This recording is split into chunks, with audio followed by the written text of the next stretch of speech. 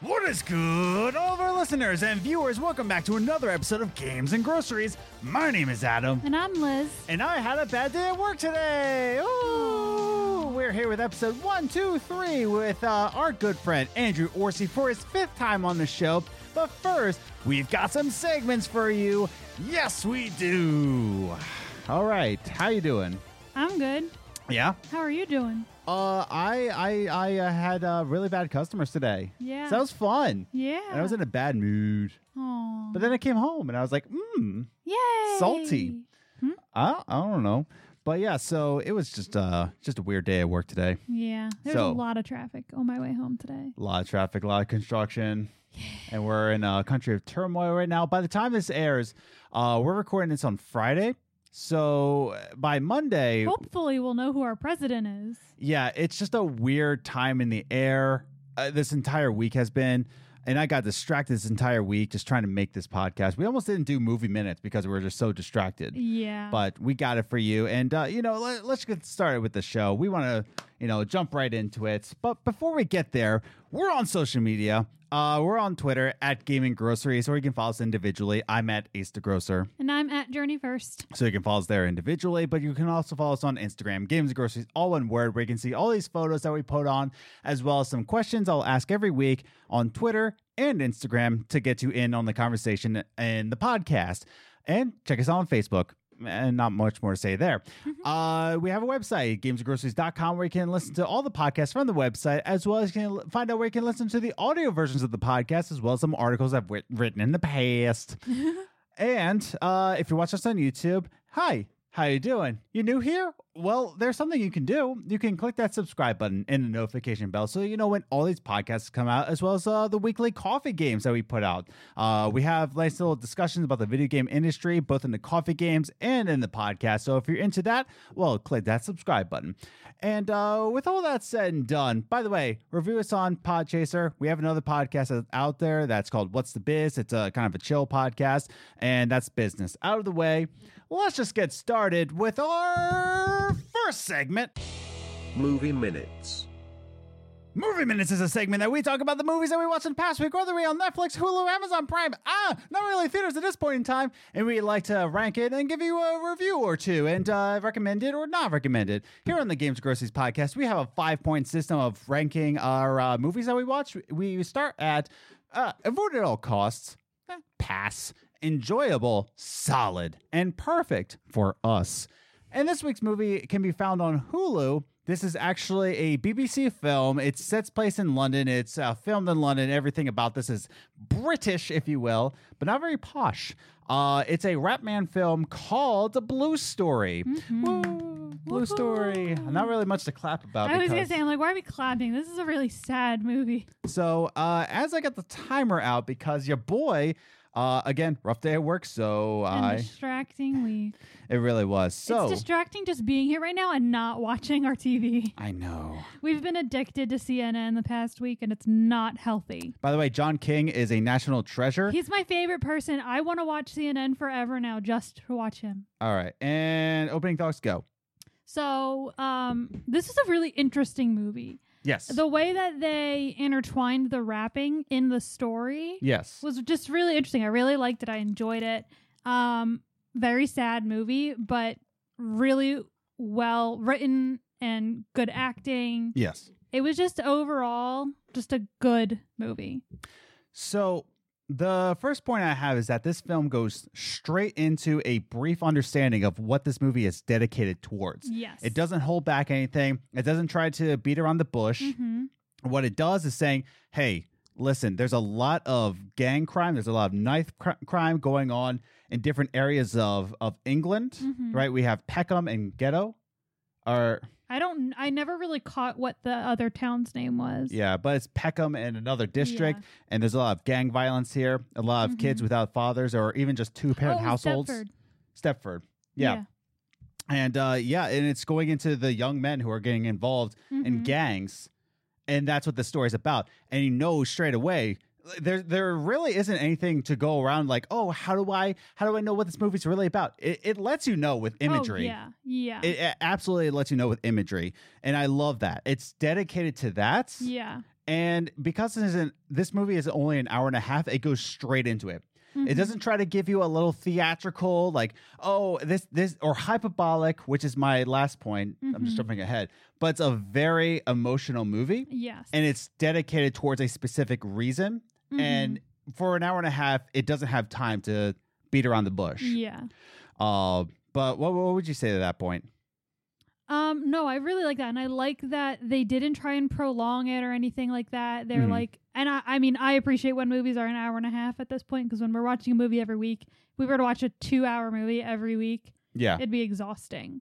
So I appreciate that they like kept it short and sweet, but they didn't need 2 hours. No. They used that hour and 30 minutes and they used it well. Yeah. And I love that. This movie was, I don't even know. I appreciated it, and I appreciated that they used real footage from like crimes going on. Yes, they showed their own, but they showed their own intertwined with the real footage. Yeah. And it's just amazing. I really liked that they used real imagery, saying like, this isn't made up. Like, this is what's happening. Yeah. And you were saying this before, and that's my second point here, is that the story has a unique way of handling exposition and saying how the story flows. Instead of just a regular narrator, they have a grime artist as well as director, Ratman. Yeah. Who is in it, like he is actually intertwined into the story. You see his face, and he he appears. Yeah. He gives his own version of exposition through grime. And it's such a beautiful way. By the way, if you don't know what grime is a more UK based rap genre where it's a very minimal beat, like and then it's more about the words than the beat. So that's what grime is, and grime artist Rapman is intertwined and giving the exposition, and I think that's a very beautiful way of handling how the story flows. When it first happened, I thought it was very weird. Like, what just happened?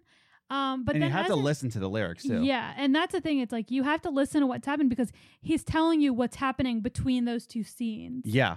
And what happens, like, and so it's you have to really know what's going on. So yeah, I really like that. First, I thought it was very strange, but then once I noticed what it was, I was like, oh, okay, this is interesting. This is different. And my last point is that. Again, this is not a hyperbolic story. This is not theatrical. How can we make this more engaging to the audience? This is a perfect example of why gang wars happen in the first place. It's more of an education. Yeah. I mean, me and you both are from Philly. Yeah. I grew up close to Bridesburg and Kensington.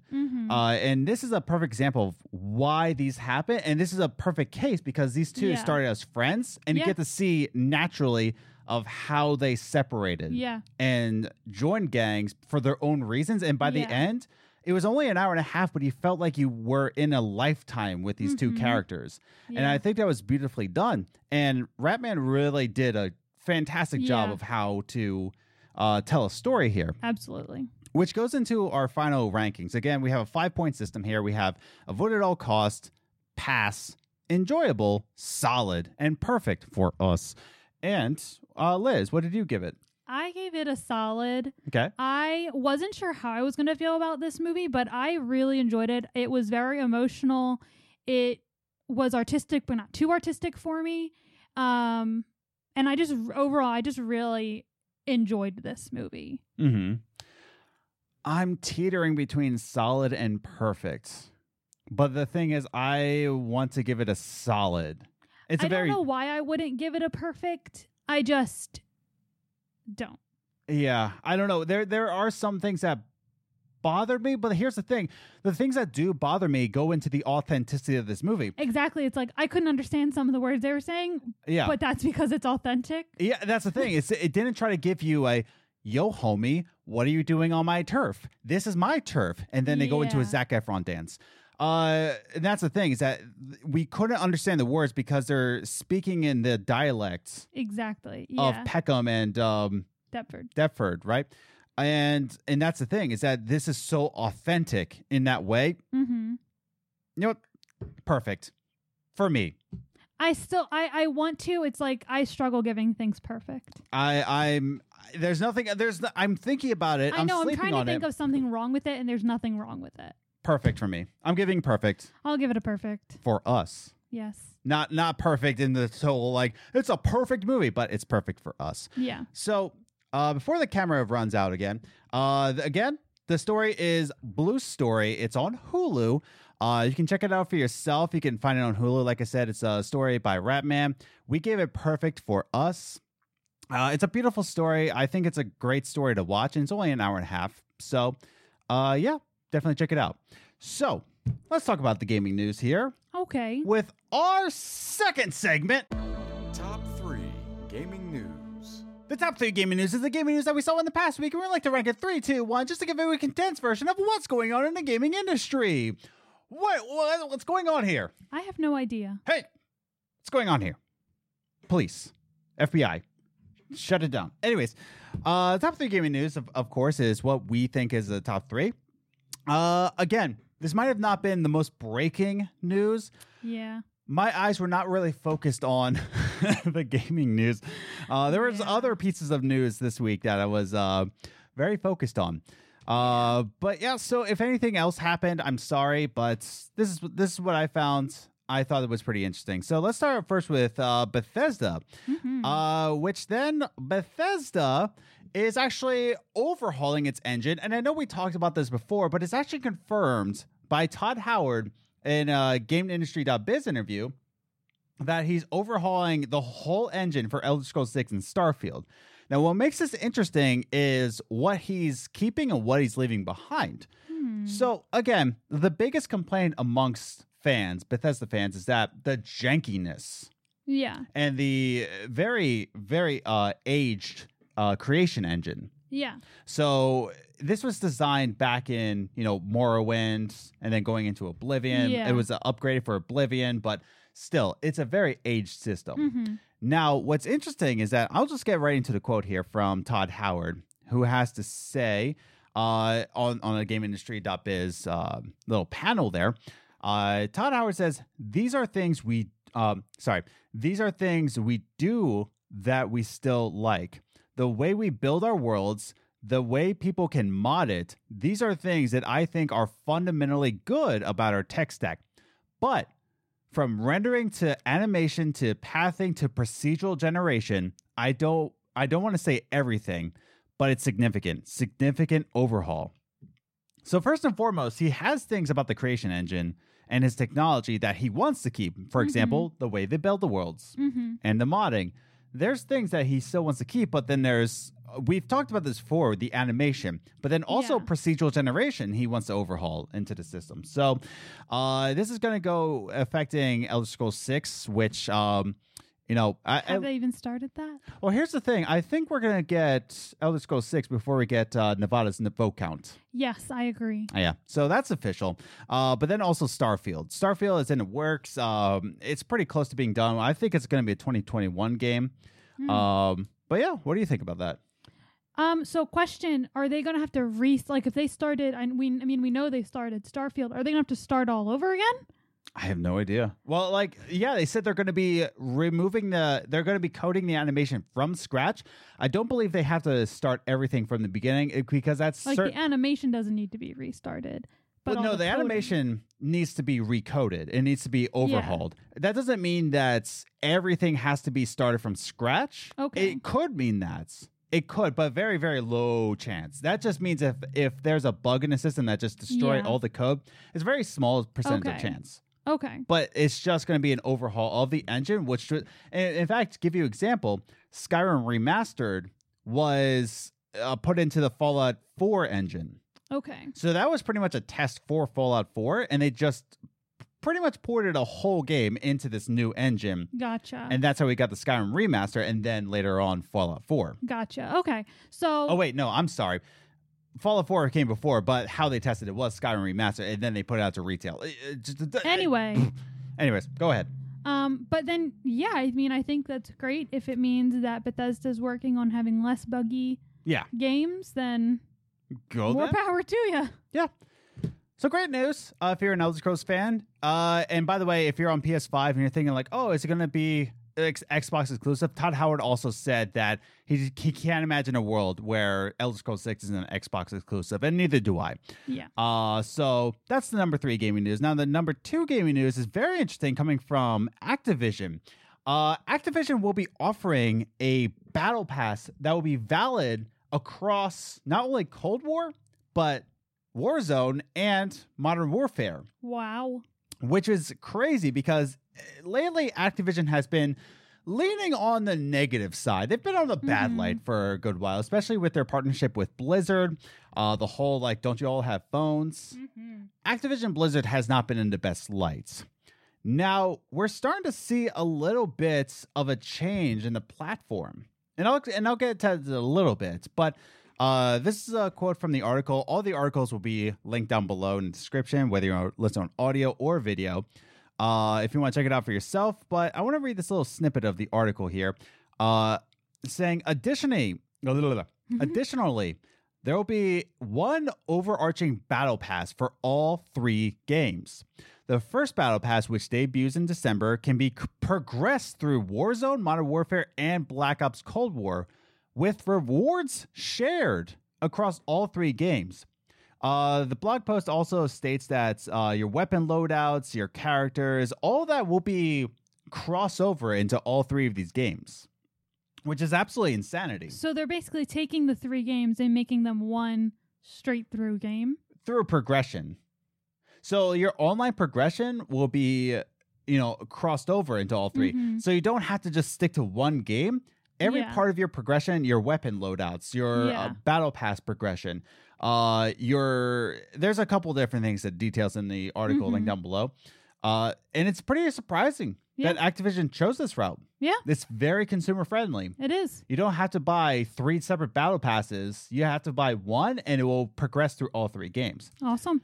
What I found interesting and why I put this in a number, top 3 gaming news. The reason why I put this in the top 3 and why it's on number 2 is that I think this is just another, shift in the pile of Activision's public view. Because let's face it here, Activision hasn't been that great. But here's the other thing. BlizzCon. There's some news. BlizzCon online is going to be free for everybody. Nice. You can just watch BlizzCon for free online.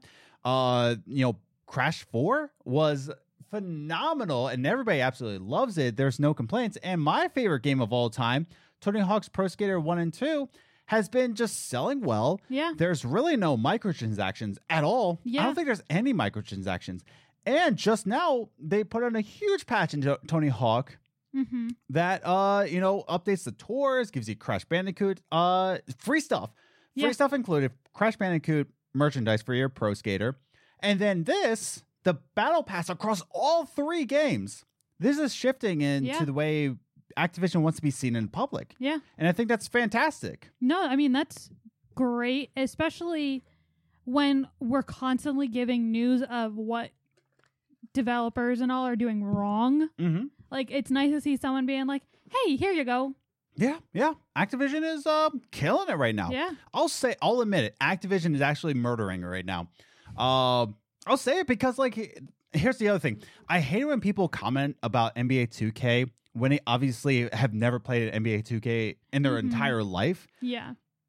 I will say, I don't understand Call of Duty Online. I don't really play it too much. So I don't want to be a person that says, like, you don't even know about the online community. But I do know about battle passes, okay? And this is unheard of across all 3 games. All your progression, everything. Good on you, Activision. This might have been done before. I don't know. But I think this is outstanding, and I think we're going to be shifting our views of Activision very, very positive in the near future. I would say within the next year, we're going to be seeing Activision as a good company. I agree. Yeah. EA has some work. A little bit. EA has a lot of work. But yeah, so let's just move on to the number 1 gaming news. Why don't we? Okay. Why don't we do that? Okay. PlayStation 5. Don't camp out because PlayStation says don't do that. At least they give a fair warning. Yeah, true. So, geez. Goodness gracious. Anyways, so Sony is urging all gamers out there, all pro gamers out there. That's us. Me and you, we're pro gamers. Yeah. So it's urging all fans out there to not camp out from retail stores. Don't actually go to retail stores on launch day because there is a 0% chance you're going to get a PlayStation 5 that day. At least they're honest. So I want to read this quote saying, no units will be available in store for purchase on launch day, November 12th or November 19th, depending on your region. Please don't plan on camping out or lining up at your local retailer on launch day in hopes of finding a PS5 console for purchase. Be safe, stay home, place your order online, he added. Oh, no. This isn't surprising. No, not at all. Not surprising. After the mess of the pre-order scandal, and as well as there have been rumors, I don't know if they were confirmed. I think they did confirm it, that production for the PlayStation 5 has been halved. So they're not producing enough PlayStation 5 to stock all the stores plus fulfill all the online orders. But talk about unheard of. I've never really... Now, I know there are, once a new console comes out, it's always hard to find day one. Oh, yeah. But they say there's a 0% chance. Yeah. Not a single retailer will have a PlayStation 5. They are only sending out what was ordered online to the retailers. Which is insane. That's what the COVID did. Yeah. And that's the thing. People have to remember that this is a very different year. Yeah. It's not like PlayStation is saying they're choosing not to stock these shelves. It's not like they want to do this. Of course, they're a company. Of course they want to sell and make money. Of course. But with the way it is, the way the world is this year, they don't have the staff, so they can't produce as much, and they're encouraging people to not be camping out and possibly getting COVID by being near a ton of people and crowding stores. So it's a win-win for everyone. I know it means you might not get your PlayStation right away, but at least you won't get COVID. Exactly. And that's just it, is that they're trying to make everybody safe and secure in this time. But yeah, I admire PlayStation, though. I admire Sony actually putting a warning out to fans saying that there's a 0% chance, don't go trying. There's that. And they're actually doing their part to saying that, listen, I'm sorry, but it's not going to happen. Yeah. But, there'll still be a couple of those people out there who throw a tantrum in the middle of Best Buy because they can't find a PlayStation. Which is why I put this in the number 1 spot, just to give a fair warning to anybody who listens to this. All 5 of you. Just kidding. Hey, we got more subscribers than that. That's true. All 90. But that's the thing, is that if you are planning on going out and trying to find this on launch day, you're not going to find a PlayStation 5. It's saying right here, place your order online. That's the thing. They're not sending this out to local retailers, which is just a shock. But not so much of a shock where it's absolutely out of thin air blindside. But it's interesting to think about. They're giving you a fair warning. Yeah. So those are the number 3 gaming news. Number 3, Bethesda overhauling their engine to be absolutely fantastic for Elder Scrolls fans in Starfield. Do you think this is a good thing? Do you think this will be a delay into Elder Scrolls? Do you think this will make Elder Scrolls come out quicker? Write your thoughts in the comments down below. Activision offering a battle pass across all 3 games. Do you think this is a good idea? Do you think we're going to shift our momentum, our perspective of Activision in next year? Write your thoughts in the comments down below. And Sony saying there's a 0% chance. Just what are your thoughts on that? What are your thoughts on that? Isn't that crazy? I don't know what else to think about, but isn't that crazy? Crazy pants. What are your thoughts in the comments down below? So, we've got our buddy. We've got your buddy, Andrew Orsi. It's his 5th time on Games and Groceries. Have we run out of guests? Hey, yes. But Andrew Orsi, we decided to bring him back on. We noticed that Tell Me Why, when he came on to Tell Me Why, it was his 4th time. So I just thought, why not bring him on to a special time? Why not episode 1, 2, 3 for his 5th time on the show? We're just skipping number 4. We are skipping number 4. But yeah, why don't we just bring him on? We're going to be talking about how to enjoy being a gaming fan. Let's bring him on. our good friend, your good friend, everybody's good friend, Andrew Orsi. Woo! Coffee time. All right, everybody, we are back with our friend, your friend, everybody's friend, except for Trump supporters, Andrew Orsi. I went through so many emotions in that introduction. It's like, I am their friend. You're right. I'm not their friend. I'm not those guys' friend. You're right. Andrew, I want to thank you for coming on. We are in a pretty, the literal word I was just about to say was tragic time in America. Oh my goodness. It kind of is. It's a not, I wouldn't say tragic time in America. I don't think I wouldn't say tragic. I would say dramatic. It's a very dramatic time. It's a very testing time right now in the United States. So I want to thank you for taking time into this. And we are talking about fandoms, getting into game series. Liz, you might want to pull forward. I didn't realize. If I pull forward, I'm going to fall off my chair. That's true. We tested the frame, everybody. We are professional podcasters, everybody. I asked you. I said, am I in I the thought frame? you did. You said, yeah, you're good. I think it's because we were leaning. Anyways. Andrew Orsi. Yay. Fifth. I think this is, I was like, am I joining the 5 timers club right now? You are the first one. First one. Yay! And I want to get you on to episode 1, 2, 3 for your 5th time. I mean, because everything's about counting right now. Yeah, exactly. That's coincidental. No, it's not. It was on purpose. I am the future teller. Anyways, Andrew, I want to bring you on because the first time you came on a show was about gatekeeping gamers way back in the day, back when we were doing the podcast in our basement in a Long Island house. So back when we could still hug people, back when we could travel places. Oof. When you could breathe in public. Like, I don't remember those You could things. have a cold and no one would be scared. I know. Yeah. That's the thing. I've been upping my vitamin C lately because I cannot afford to take off from work. Like, if I have a little bit of a sniffle, it's like, nope, you're out for 2 weeks. Like, dang it. Yeah. Which I don't blame them for. It's just that's... Well, you wouldn't be out for 2 weeks. You'd be out until you get a negative No, test they're result. even people who are testing negative, they're out for 2 weeks. Seriously? Oof. Yeah. Wow. That's ridiculous. It's, well... Anyway, that's not the topic. Anyways, topic is getting into fandoms. So... Yes. Let's talk about game series, right? And when we talk about fandoms, especially on this episode's topic, we're going to be talking about getting into a game series, becoming a fan of that. Like I said, the first time you came on was Gatekeeping Gamers. And I want to talk a little bit more about that, right? So let's all set the tone of the room here.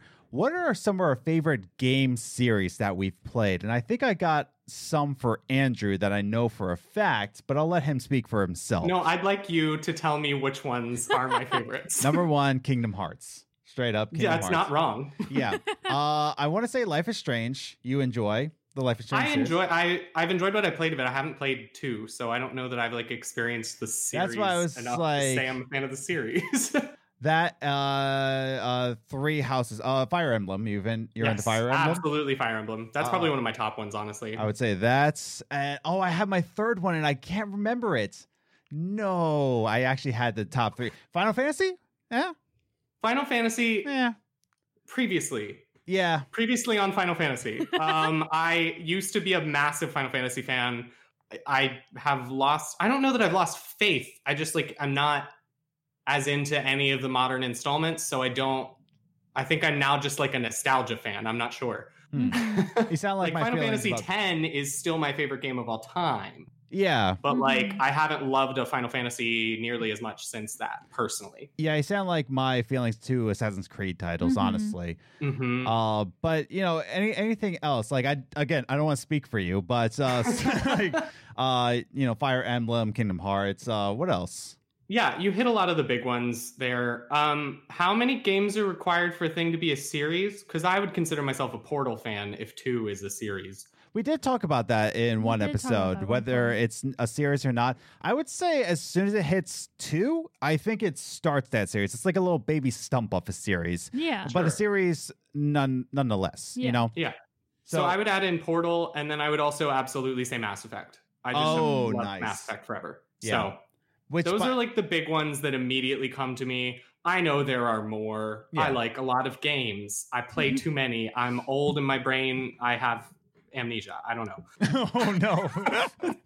I think I meant to say dementia because that's the one that comes with age. But you know what? Maybe we're just saying inner truths about ourselves. I have amnesia, everyone. I don't know who I am. I don't know what's happening. I'm lost. I mean, it is 2020. We are all lost. We don't know ourselves anymore. So there's that.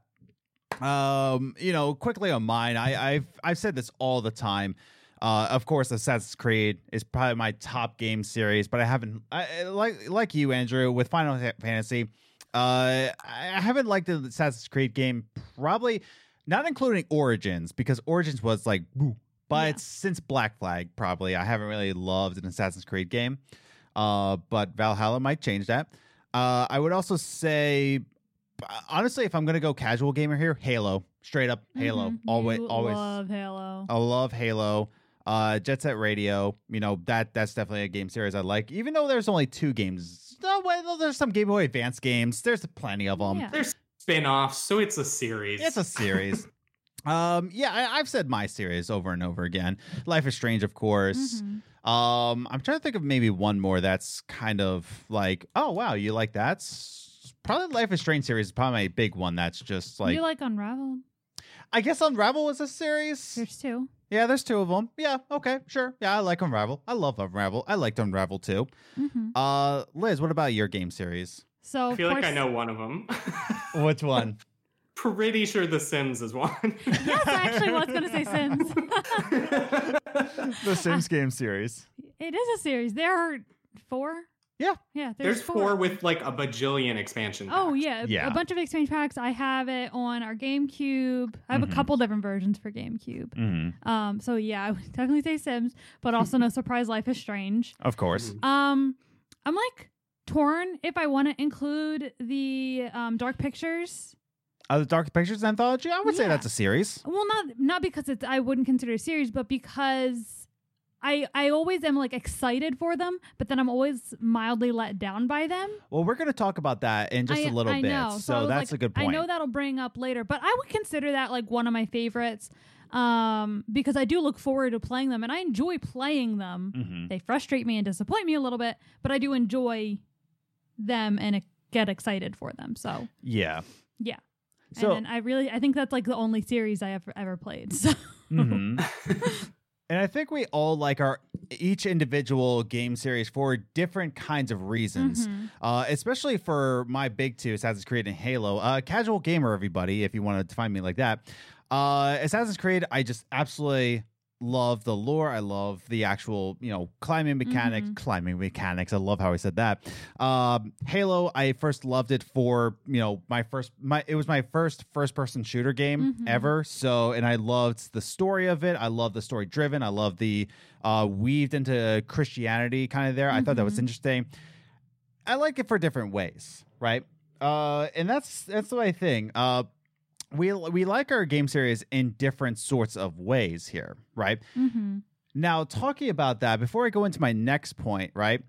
Do we think sometimes in our favorite game series, right? Talking about ours, right? Your tops is Fire Emblem, right? And, Kingdom Hearts, of course, Halo. Also Doom. I think Doom is the one that no one expects from me based on my other things, but I have played Doom since the very first one, so I love Doom. Ooh, geez, you got an elitist here, which is what I'm about to talk about. Which is what I'm about to talk about is that do we find that some of our favorite game series have too many elitists? And what I mean by elitist is saying that, I know more than you, so therefore you can never like the game more than I do, right? What do we think about that in terms of elitist? Andrew, what do you think? I think they're annoying. That's all. Yeah. Point blank. It's a matter of it's that gatekeeping kind of thing in sometimes a less direct way where it's like this gatekeeping of well, you're not the biggest fan because I'm the biggest fan. And why does it matter who's the biggest fan? Yeah. Half these games you play by yourself. So whatever. Everyone just play them. Yeah. You enjoy them to the degree you want. You nerd out about them and gain all the knowledge you want, or you just play through one time and you really loved it and you wait for the next one. Either way, you're a fan and that's fine. Yeah. The only time it really might matter if you're the biggest fan of it is if you're literally in a trivia focused on that game. and then maybe that person would have a better chance to win. But like, what? Okay. Yeah. How often does that come around? Exactly. And that's the other thing is that trivia, lore even, just because you know the lore doesn't mean that you're a bigger fan. Again, you like it for different reasons.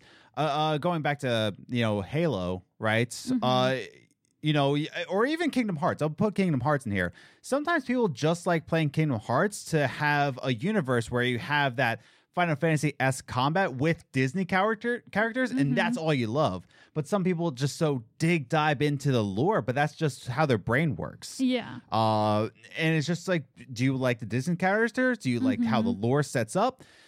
It's just two different ways you enjoy a game series, and that's all it is. Yeah. Not in terms of trivia, but that's just one certain way. Yeah. I would say it's almost also, like with many games with the lore, I think there's a point where you can dive so deep that it's like nonsense now. Oh yeah. Like you've just gone, like we did an entire Good Game Great Game episode where we tried to explain Kingdom Hearts. Yes, that was one of my favorite ever. It was a ridiculously fun time. Maybe not for Zach the night after.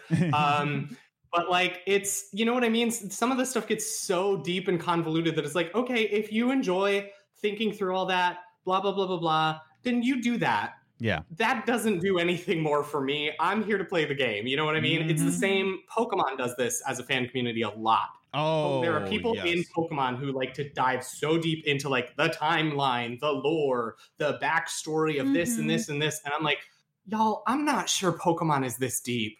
Like, I'm sorry. Yeah. Now, Liz, I would like to turn it to you. Do you believe, and I know the answer to this, do you believe that the Sims community has a bunch of elitists in it, or do you think it's not as prevalent? Now, see, it's complicated with the Sims because it's a very inclusive community. Like, they're all about, like, everyone is involved, everyone is equal. Right. But there are people who are like masters at the game, hence there being an entire show about it. Which was just terrible. That was a horrible show, but it just proves a point that like there are people who really dive deep into The Sims. There's tons of YouTubers who it's all a Sims channel about trying different games. There are people who do mods for Sims, and they're just like amazing builders and storytellers. They like go deep into it. But I wouldn't call them elitist because that's like kind of like a term that's like bad. Like, you know what I mean? Like it's seen as like a bad term. Whereas I more of just feel intimidated by them. Like for me personally, I feel intimidated by like the better Sims players because I can't build those things. Mostly because I don't even understand how to get a mod, let alone use it. And that's how they do most of those amazing builds, that it's a mod that isn't in my game that allows them to do things. So, I'm just intimidated by all their knowledge and ability in The Sims. That makes sense. And patience, because I literally get all excited. I make my sim. I figure out what story I'm going to do. I build their house. And then I'm like, I have to play. And I'm like, oh, I'm bored. That's true. So that's my life with The Sims too. Yeah. Like I get all excited about everything and then I play it for a while and I'm like, this is great. But to come back and still have to play that original story, I'm like, I'm ready for a new story. Yeah. Honestly, my primary use of The Sims was when I was a teenager and I would put me and my like 6 best friends in a house and the limit was 8. So I would be like, oh no, I couldn't come up with an 8 person. And I would just put my crush in the house. Oh my God. And make my sim fall in love with him and then pretend that it happened by accident and my sim was gay by accident. And I think that was like my attempts to by proxy come out to my friend. Oh my God. But that's the only time I ever like played The Sims beyond like creating a house and then being like, all right, I'm done with this. Bye. Yeah. Well, it's better than Adam. I say this story all the time. He's like, I'll try it. And he goes in and he makes him and then it lands him on the lot and Adam sits there for 2 seconds. I can't do this. It's too much. Like, he didn't even try to build a house or anything. He just stood there on the lot and was like, I can't handle this. And just walked away. It's too much.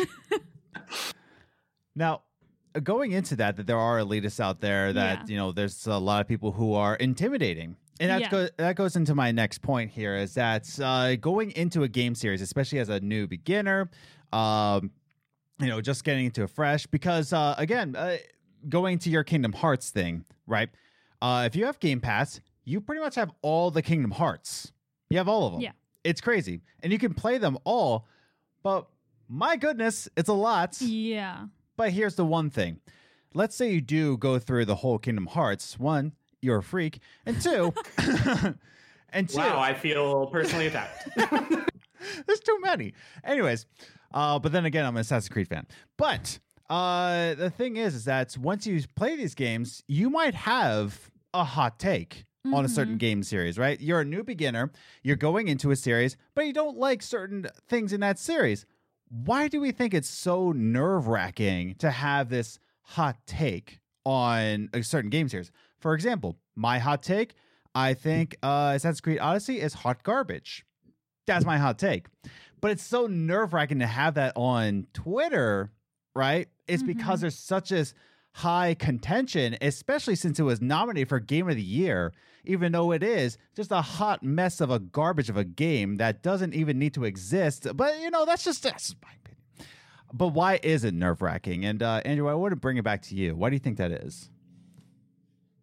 Because the internet is an incredibly reactive place. Oh yeah. It's the kind of thing where, like, if your hot takes are generally things you post on the internet, if you say them out loud to your friend might be like, "You're dumb," but that's like probably one it, person. And they're also your friend, so it's really okay. I don't generally go around to like random strangers on the street and like shout my video game hot takes at them to get into an argument. That would be fun to watch. But that is basically what you're doing on Twitter. If you post a hot take, is you're just shouting your hot take at random strangers. Yeah. And you just don't know who's going to show up. And like, we have seen the rabidity of fans displayed many, many times. We've seen directors who took a series of video games or a series of movies in a way some fans didn't like, get death threats. Like, there are extreme reactions to things. Yeah. So like, are you the individual who says like, I didn't like this game? Are you probably going to get death threats about that? Most likely no. But like, could you get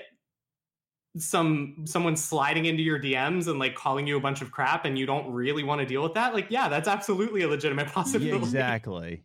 And that, it's like the same kind of thing. Like we saw it with The Last of Us 2, where just like the discourse over that game, I was so done with it, like, and the game hadn't even come out and I was done with it. Yeah. I mean, because people were being so aggressive towards each other, and it was like, all right, we can all just think whatever we want. The game's not even out yet, guys. I know.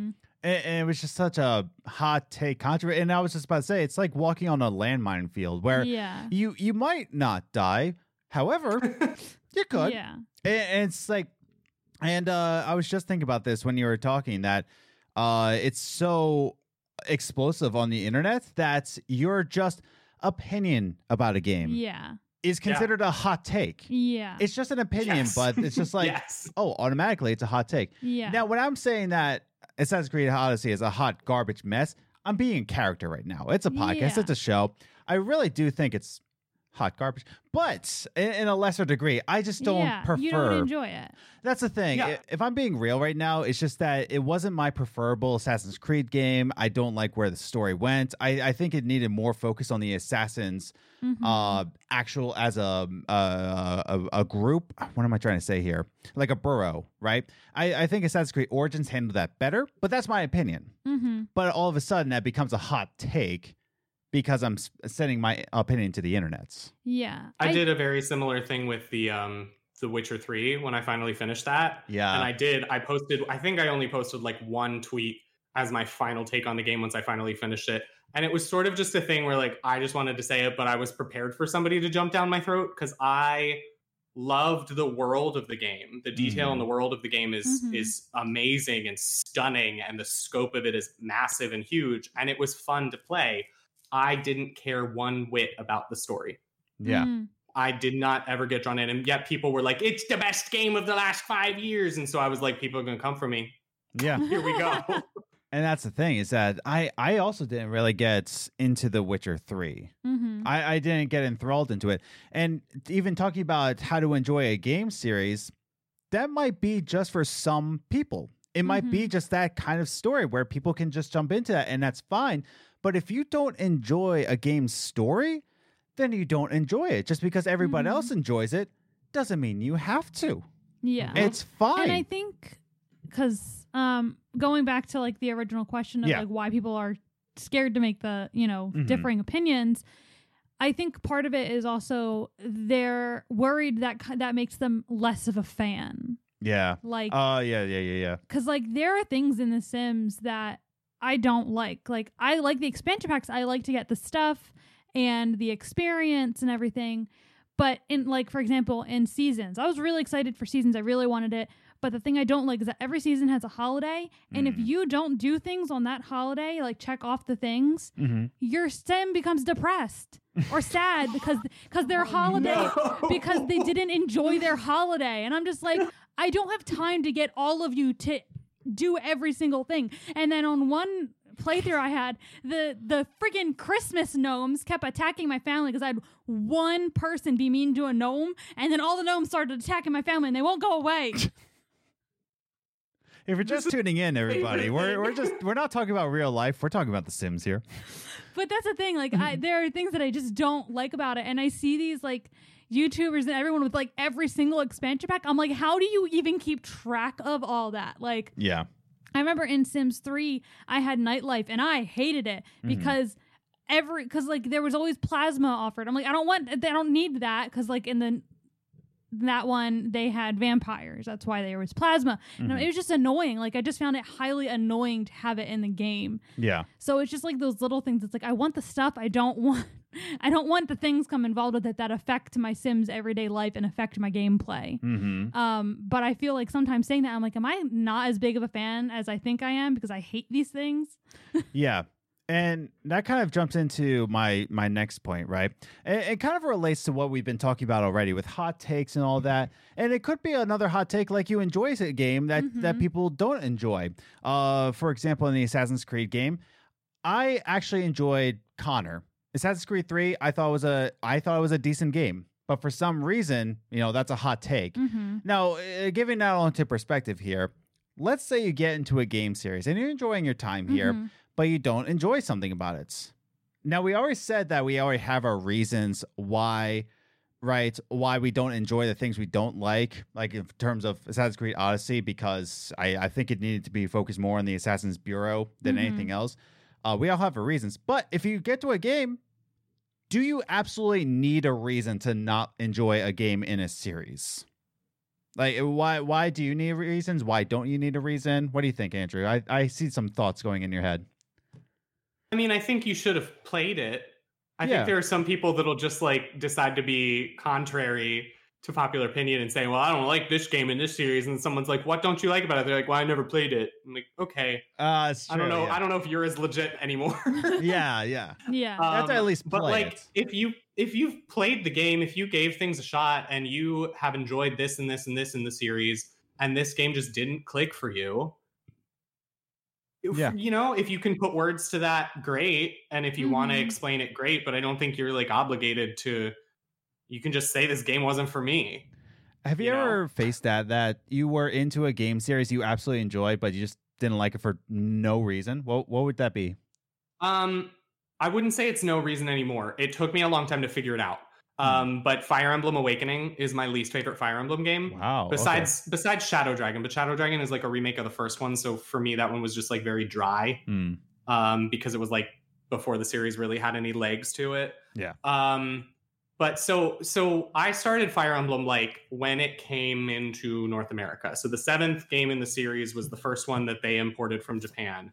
And I remember we were watching the morning announcements at school, and every once in a while we would turn on the TV too early, so we would get a little bit of the actual TV channel. And I saw a commercial for the first Fire Emblem, and I thought the little battle sprites looked so cute. And so like for me, I was like, look, I'm interested in that game. And then I got it and I loved playing it and just started in on the series. And it was like this thing where like I had discovered this series on my own. Like nobody told me to play it. I just found it and thought it looked cool. And then I got it and loved it. And I loved like the depth of it. Like there's like 40 to 60 characters in every Fire Emblem game. And so many of them do an incredible job of fleshing out in some way every single one of those characters. And I think that's a really hard thing to do. Yeah. So I loved that. And then I love a strategy game. So like for me, Awakening, everybody talks about it as like the renewal of the franchise. And I acknowledge that it boosted sales up enough that then they made more Fire Emblem games. So it's not like I'm denying that it saved the franchise in many ways. But for me, Awakening was when we got this shift that has kind of continued even into Three Houses. And it's one of my gripes with Three Houses, although Three Houses does it way, way, way better. And I like Three Houses a lot. Yeah. It started to like make the characters shallower, like they were just caricatures. Okay. It took me a long time to figure out that that's why I didn't click with the game. But it really just felt like they were like, this is the bookish nerdy girl.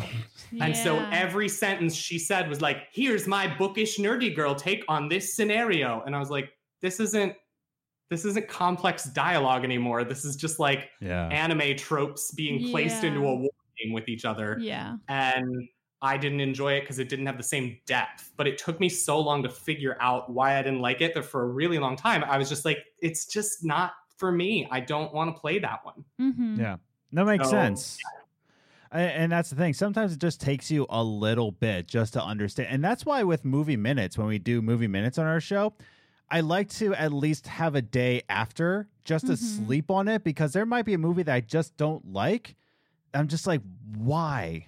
Why I don't like that, and I need a day to just figure that out. Which is why when we reviewed Joker, and we went from theaters right to recording the episode, I was just like, that was complicated. I was like, I don't know why I don't like this movie. Every time we try recording right after we watch the movie, we're both like, I don't know. I don't have a reason. I don't even know if my rating is accurate. Exactly. Liz, have you talking about The Sims again, or even Life is Strange? Have you ever faced that where you just don't like it for no reason? Do you need to have a reason? What do you think? I mean, I think if you're going to say you don't like something, I don't think you need like a deep depth reason, but I think you should have, even if it's just like, I just don't click with it. But there's usually a reason you don't like something. Yeah. But as far as like having to back it up and everything, I mean, people can just like, I don't know. People can just mind their own business. Yeah. In that way, it's like, they don't need to defend their reason for not liking it. Like, it's okay. I mean, I'm saying this as someone, if you said you hated like one of my favorite movies, I'd be like, why? Yeah. But I also understand that everyone has their opinion. As far as my personal experience, not too much. I mean, I know that like you and I at least disagree on some Life is Strange episodes. Like, you love Before the Storm. I absolutely adore it. That's your favorite one.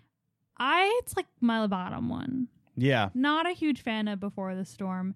And that's one that I'm just like, I'm not sure exactly what it is. I just don't like it as much as I like the other ones. Makes sense. And it's just that, you know? Yeah. I was just thinking of an example too. And I can't remember what it was. So my point is invalid. But it's another series that I did enjoy, and I just didn't know why I didn't click with it. But more so, I mean, there's a couple I know that you've done. You're just like, I just don't like it. Which one? I can't remember. Oh, geez. I'm saying I just know there have been a few where you've opened it and you're just like, eh. Yeah, I just don't know why I don't like. Well, I will say, the reason why I've always said that I enjoy this game in this series is because I don't want to face the backlash. And it's going into one of the series I said. First of all, before I go into this, in terms of Elder Scrolls, I didn't really click with Oblivion.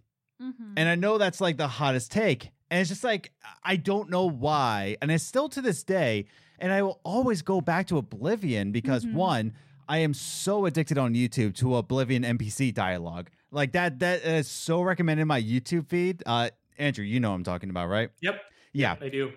Oblivion NPC talk dialogue is just my favorite thing to see on my timeline, and I will click on it every single time. You will trap me.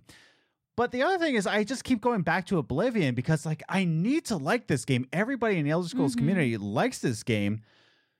I just don't know why I don't like it. I love Morrowind. Absolutely love Morrowind. And of course Skyrim. And of course I'm going to like Elder Scrolls 6. That's not even a question. I just don't know why I don't like Oblivion. In the same way with Halo, I also say I like this game because I don't want to face the backlash. Don't know why I don't like ODST. I don't know why. I don't know why. I know. That's the thing. I don't know why. It has Nathan Fillion in it. It has a deep, dark story. It's very well told. I just didn't click with it. And I do appreciate it as a game in the Halo franchise, in the series, and I very much enjoy my time with it. But I feel like if I say that I don't like ODST, I feel like people will think that I'm not a fan of the Halo series. Mm-hmm. It's better than saying I don't like Reach, though, because if you say you don't like Reach, then I consider you a fraud. But I thought of one that you have reasonings for, but it's one that you don't like in a series that you. Oh, which.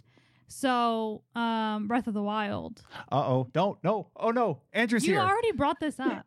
Yeah, but maybe he hasn't seen that video yet. I talked about it in my Coffee Games, Why the Perfect Game Will Never Exist. Mm-hmm. And I said that I'm just not a fan of Breath of the Wild. Like, you want to be, but you just can't do it. I've spent a good amount of time in Breath of the Wild, and it was one of those things I couldn't get my grasp on. I got so into that game. Yeah. And then I kept dying, so I need to restart my game so I can move on. Well, I got him. Okay, so this is the situation. So I got him stuck in the snowy area, and I can't get to warm land with. Yep. I can't climb and carry fire at the same time, and so he dies. Yeah. Or he falls off a cliff from me trying to get there faster. Mm-hmm. So I need to start my game all over again. But I really enjoyed that game. And you're only playing in handheld too, so doing the gyro motions on the puzzle, you have to like move the whole thing. I haven't gotten that far. No. Oh yeah. Oh, that's right. You didn't get that far. It's just ODST and Oblivion are just two games in a series I absolutely enjoy. Doesn't mean I don't enjoy that series. Yeah. I absolutely love the Elder Scrolls, and I absolutely love the Halo franchise. It's just that there's some games out there that you can't explain, and that's totally fine. Mm-hmm. So, any other thoughts before I move on? Nope. No? So I think that's pretty clear. So since we're at the halfway point here, I want to bring up the social media answer that we have. And who could it possibly be from, Adam? Who could it be? It's like that right before Pokemon goes to a commercial, and it's like, who is that Pokemon? It's Pidgeot. It's straight up Pidgeot. And it's like, who is that Pokemon? It's Nikki. It's obviously Nikki. Yeah. It's like the clear silhouette of Nikki is right there. We're like, who could it be? Just that Nikki smile, like, ah. So I will ask you on social media on Instagram, Games Groceries, all one word, Twitter @Gaming Groceries, and I will ask you a question that I was late to. And Nikki called me out for it. So we can all thank Nikki for reminding me to remind Adam. I just want to read her tweet from that. She did call me out on Twitter for not posting the question soon enough, Nikki. But she was very understanding. Wow, she tweeted a lot today. Nikki said, "Me wondering what the new question for the next episode of Gaming Groceries will be out. While also knowing that Americans have a lot more to think about right now than podcast stuff." And I'm like, you're absolutely right. That is absolutely exactly what happened. We watched it till the second we left for work and forgot. I forgot. So I asked you on Instagram and Twitter, do you find it difficult to become a new/beginner fan to a game series? To which then Nikki replies, definitely. I always feel very insignificant. There are better artists and writers, and probably every thought has been posted before. Why should I even try to contribute something new? Mm-hmm. And everything feels so big that I might not be seen. Like, honestly, I don't even try anymore. Second tweet, she writes, also, there's the toxic part of some fandoms that I don't even want to come near. There's another fandom going on right now that we're not going to get a part of. Toxic. Gross shipping wars. Gross shipping wars. Name calling if you dare to like a character that isn't a fan favorite, like me with Connor in Assassin's Creed. But I gotta be honest, that's all fandom experience in general. Last tweet, she says, and playing older games of a series could be difficult with availability. I most certainly agree with that. Thanks to Xbox for backwards compatibility. not being able to get a copy of a game or console anymore. So sometimes you might not be able to play all entries of a series. And that's why I love Xbox too for backwards compatibility, because sometimes there are new games, and thanks to backwards compatibility, they can do it. Yeah. It's fine. It's good, everybody.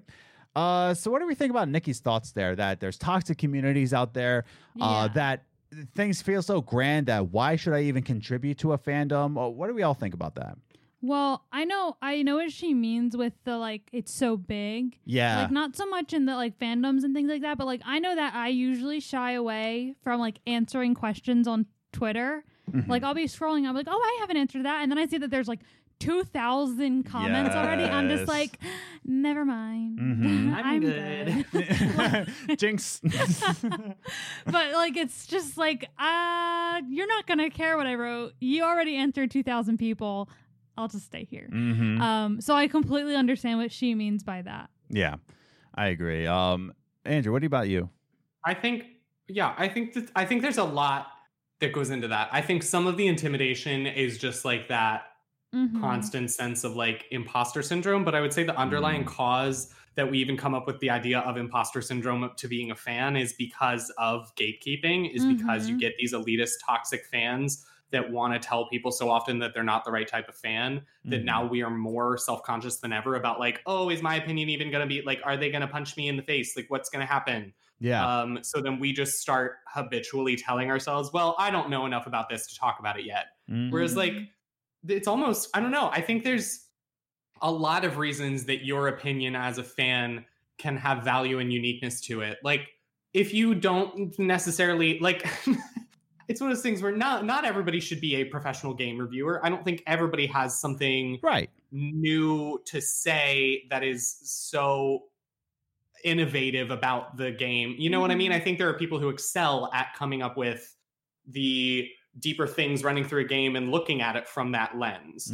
So like, yeah, I'm personally not trying to go be a game reviewer. I don't know that that's my place, but I know for me, I've often justified for myself as like the queer community in gaming has been so historically underrepresented that I think it's great to put any queer perspective in there just so we make sure that it's not ignored and shoved to the side. So if I can just add that in, I may be repeating what other people from my community have also said, but the more you can amplify it, the more likely it is that perspective finally gets an actual voice in it. But then there's also something to be said for like, you know, Nikki is absolutely right. Some game series, it's incredibly hard to get access to the early things. And some fandoms like to suggest, well, you're not as good a fan as me because I played when it started. Oh my God. And it's like, that's fine. Good for you. I didn't play the first Legend of Zelda. I still consider myself a Zelda fan. Get away from me. So it's... There's also something unique then, hello, elitist fan people who are terrible, that if somebody is coming in to, you know, there are 10 games already released in the series and they're coming in starting on the 12th or the 13th, they have a different background to their perspective than you. So their perspective has some uniqueness to it and could have value because hypothetically, at least in my mind, when I love a thing, I generally want to spread the reasons that I love it to other people, and that's why I talk about it. Yeah. So like I want to bring other people into the fan community because I think this is a great thing that has impacted me positively. So if that person is coming in later, they can give me perspective as to why the series is now succeeding at drawing new fans in or why it's failing. And that can be something that we then discuss, you know? Yeah. As opposed to just, well, you didn't play the early ones, so you saying you didn't like this game that much, shut up. You're stupid. Bye. Like that didn't help anyone. Yeah. Yeah. And I will say I get a little bit elitist, and I'm going to go right back to Assassin's Creed because I am a fan that has played since 2007, since the very first game came out, and I played every game since then. I only played 2 of the Chronicle games, and I didn't play Liberation, sue me. But that's the other thing. It's just like, oh, I didn't play technically all the Assassin's Creed games. I'm sorry I didn't have access to a PSP. My bad. Yeah. But my point is that when people bring up that Assassin's Creed Odyssey, and I'm going to keep coming back to it, wasn't that good? Anyways, being character right now. But if I can be real for a second, When people are saying that Assassin's Creed Odyssey is finally the Assassin's Creed they've always wanted, this is what an Assassin's Creed game should be like. And me, being a fan of since 2007, I'm like, no, it's skewed so far away from what Assassin's Creed was identified as, that the reason why you like it so much is because it deviated from what you didn't like. So therefore, you only like it because it deviated away from the things you didn't like. Yeah. So because it deviated away things you didn't like, it also deviates. It also, says things that I don't like, if that makes any sense. So I do get a little bit elitist when it's saying that, no, you took away the thing that I liked about this game. Yeah. That's why you enjoy it. But in all terms, and all said and done, I'm too tired to care. Yeah. Like, that's all going in the back of my mind. I'm like, you only like it because, it takes away from that. Also, I haven't slept in 3 days. Like, that's pretty much it. It's just like, I really don't care enough to be that elitist. Yeah. But I do appreciate that fans are finally appreciating Assassin's Creed. Yeah. They might have started with Odyssey, and that was their very first Assassin's Creed, and now they're excited for Valhalla. You know what? Good for you. Honestly, good for you. That you're getting into a game series I absolutely endure. Adore. Although I just endure this series, guys. Ooh. There are some times where I have to endure this series, but especially with the controversy over at Ubisoft. But that's hearsay. Ubisoft. Ubisoft. That was one of the worst puns, and I was really hoping we could just gloss over it and move forward. No, that was great. This just in breaking news. We're not caring about the election anymore. Andrew Ursi just made a pun saying, "Oh boy, soft." Cancel me. But yeah, no, it is a series I have enjoyed and endured all at the same time. And I'm glad fans are finally enjoying it, but it is harder to get into the older games. Yeah. But thank you, Xbox, who actually does backwards compatibility. But Brian won't say that. Brian McGinnis won't admit that maybe Xbox has some power over PlayStation. Anyway, I actually had 2 more things to add. Okay, go for it. Well, like 1.5.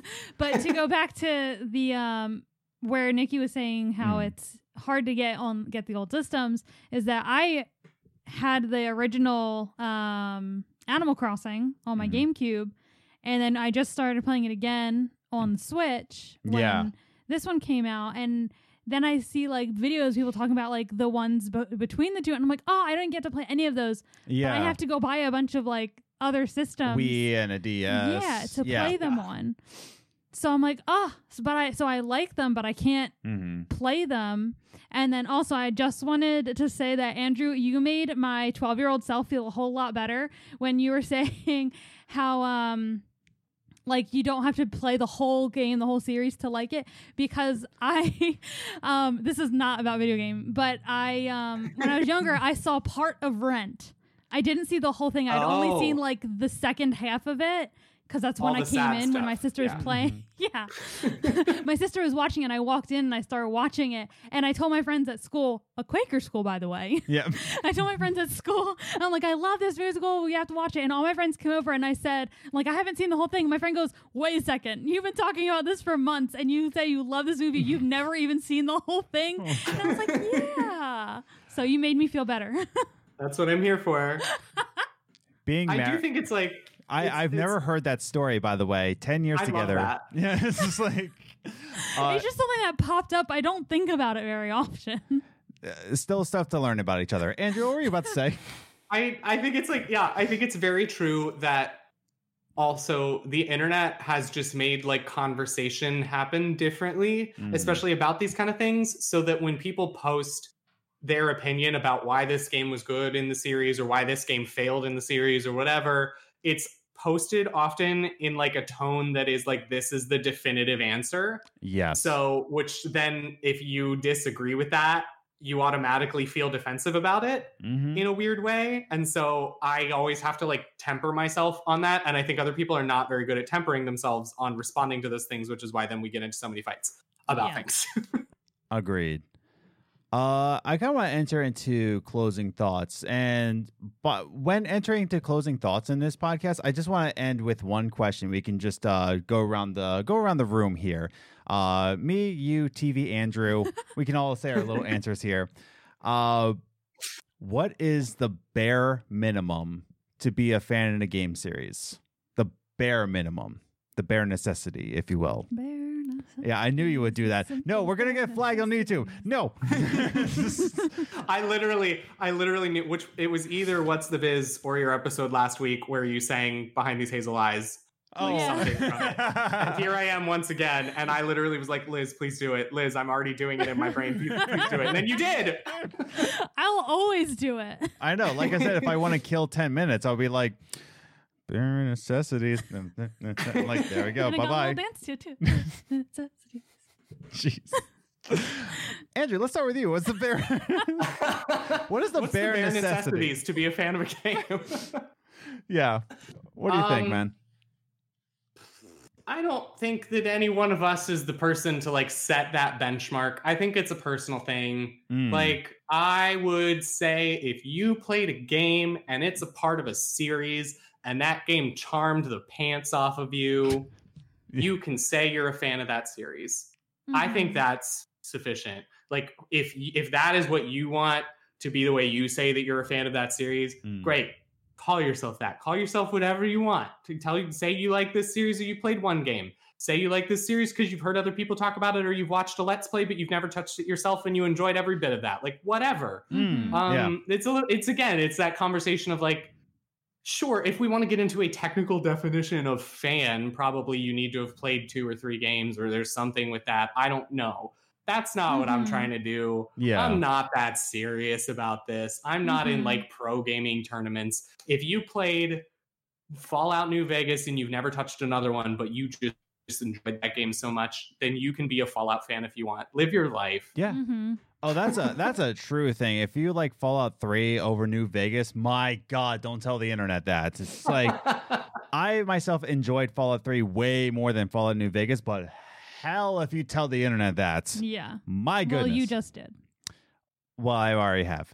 I've called myself a Fallout fan for a while. Like, that's actually a thing that I wouldn't say it anymore personally, but there was a time when I was like, yeah, I like Fallout. Like, I'm a fan of the series Fallout. I had literally played the first hour.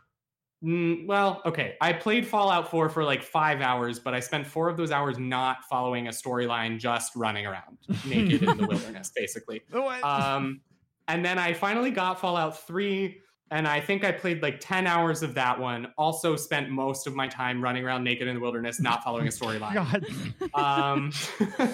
But like I was saying, I enjoyed the series. I've literally never gone in Fallout 4. I have not gone to Diamond City or whatever the place is. I haven't gone I didn't do anything, but I said I was a fan because I like enjoyed the little time I had with it. And there was something charming about the concept to me. Yeah. So I was like, yeah, I think I'm a fan of this. And then I got deeper into it and I was like, oh, I seem to never follow the storylines and just sort of taper off on these games real fast. Maybe I don't like them as much as I thought. And then Fallout 76 happened. And we don't need to talk about that. Yeah. And it took place in your home state, too. So that was... they ruined West Virginia. No, they actually didn't. My hometown is in Fallout 76, and it looks exactly like it. And I was really charmed about that. The glitches I had to endure to get to it. Yeah, that's true. I think you did talk about that in Good Game, Great Game. I was gonna say I kind of remember you mentioning that. Yeah, I think that's before we even became like true friends. Is that we were probably that was the first year of Good Game, Great Game. So yeah, we had probably like interacted briefly on Twitter, but hadn't really like talked. Yeah, I found you guys on Twitter, and I was like, hey, check out these guys, and that was like pretty much the extent of it. Yeah. Yep. And now it's pretty much your Uncle Andrew to Floki. That's it. I don't have any siblings. I can finally be an uncle. He got up. There he is. He knew his name. But Liz, your thoughts. What is the bare minimum to be a fan of a game series? I do like how Andrew pointed out watching the stream, like watching someone else play, because I didn't even think of that. I think you had to have at least watched or played 2 in the series, because if you only played 1, it's like, can you be a fan of the series if you never actually played a series I see what you're saying. You know You're what a I fan mean? of this game, but are you a fan of this series? Exactly. You have to at least like more than one in the series. That's true. That's my personal opinion. Okay. And then I don't know, I feel like you should at least a little bit be excited when you hear new information or like a new installment. It's coming out. You know what I mean? Like there has to be something in you that gets excited. Otherwise, are you really a fan at all?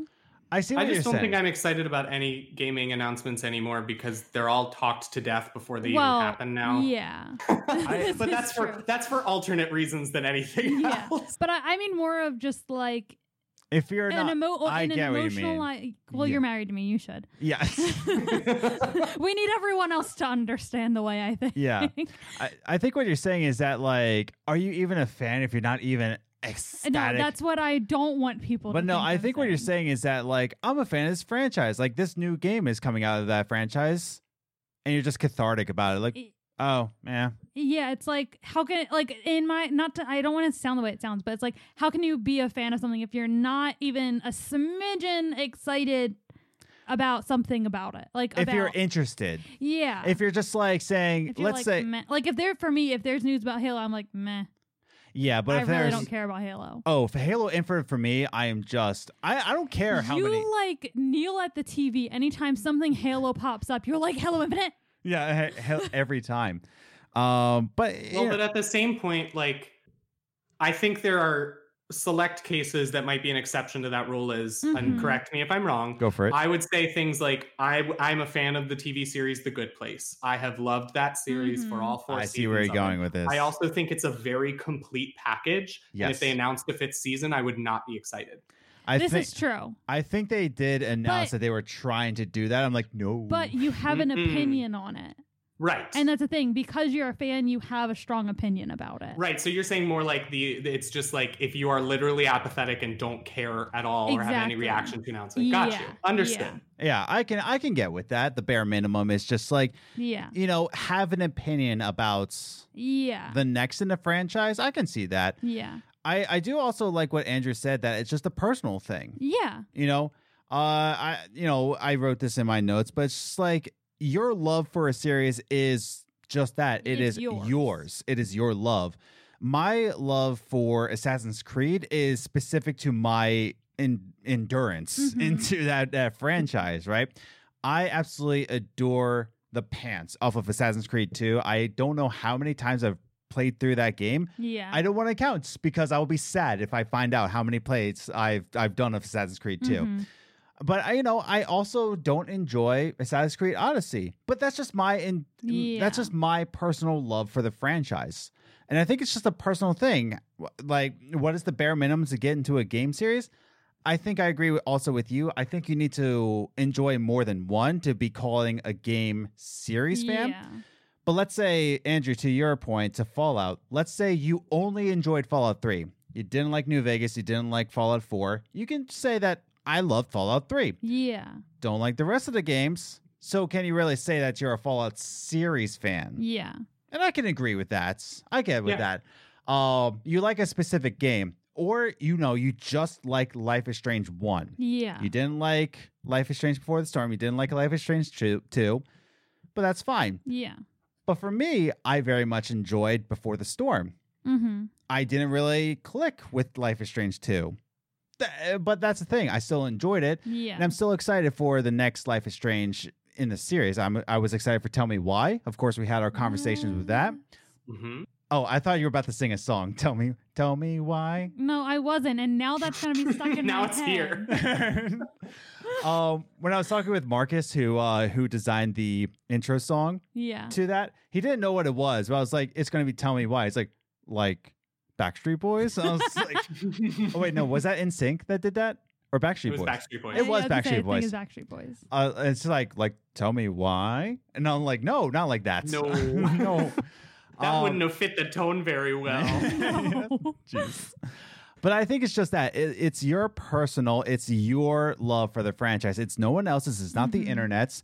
It's not the hot takes out there. You're not a sheep to this. Yeah, internet, take that. Yeah, Adam said it. No, I'm trying to make a living off the internet. No. But yeah, that's the thing. Don't be a sheep in the franchise. Don't only go into what people love.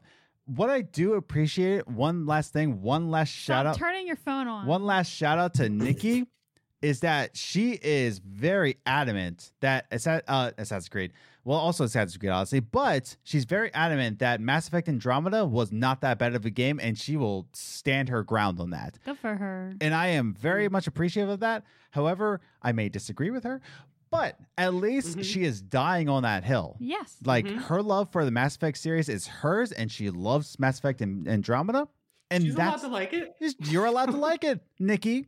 I find certain things about it to be problematic, and I did not make it through to the end of it. Yeah. So, here we are. I am doing it's now in a very extended Mass Effect replay because I sort of stopped and it's really getting dragged out. Yeah. But I do plan to give it another shot. We'll see. And hopefully by the time this episode airs, we'll actually have on N7 Day an announcement of the Mass Effect trilogy remastered. Hopefully, because there is a panel happening tomorrow on N7 Day. So, but I don't know. I also am that weird person who maybe I am a bad fan in that sense. I don't generally get that. Remasters are kind of fine, but I don't get excited for all these remakes that have been the world in the past 3 years or so. Frankly. And this is the hot take that'll get me. I'm never coming back on your show because the internet's going to murder me tomorrow. I swear, if you say Tony Hawk, they're going to murder me tomorrow. Even the episode doesn't go up for 3 days. They're going to find out about this. Yeah. I'm not. Final Fantasy VII Remake did not do a lot for me. And that's all we have for the show. Thank you again, Andrew. And I loved Final Fantasy. That was the era of Final Fantasy when I was a massive fan of the series, and I just.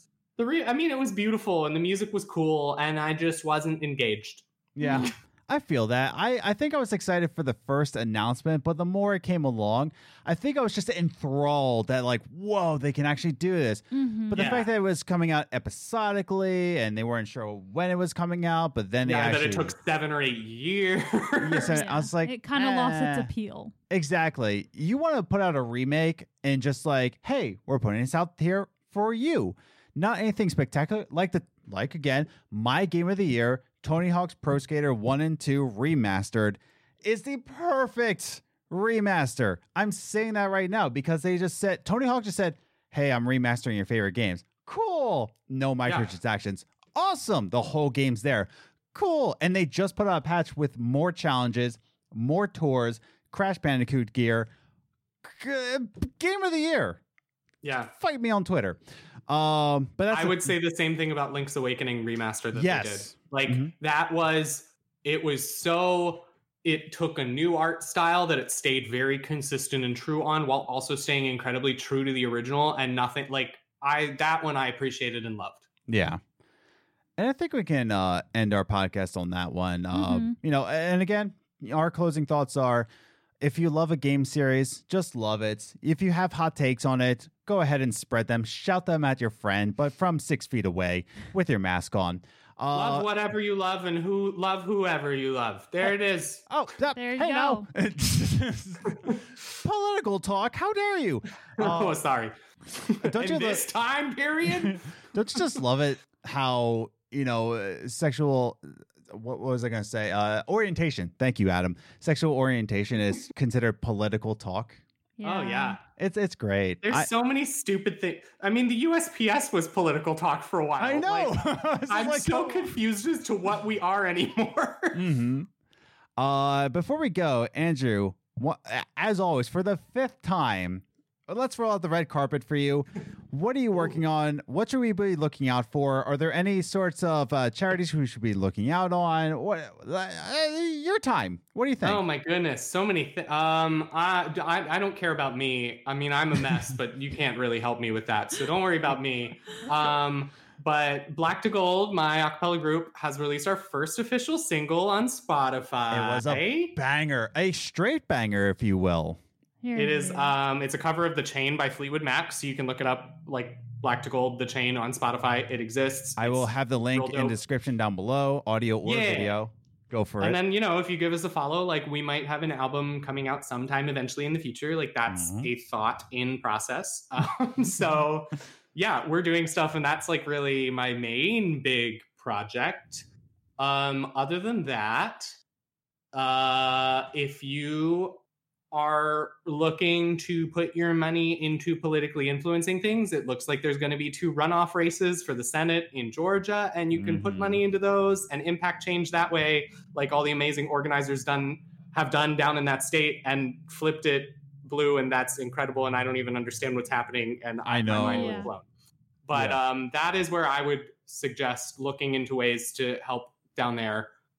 Or just like give to charities that help people if you want to give to charities. Like for me, I'm not going to probably get to see a lot of my family for the holidays because, hey, 3rd wave, 2nd wave, 1st wave, whatever wave of COVID exists. Yeah. That's true. Yeah. So I don't know that travel is going to be such a big thing. And I think we're all kind of talking about not doing gifts, but like charity giving is good during the holidays, especially when this year has probably been really, really hard on a lot of people. If you can do things to help people out right now, it's probably not a bad thing.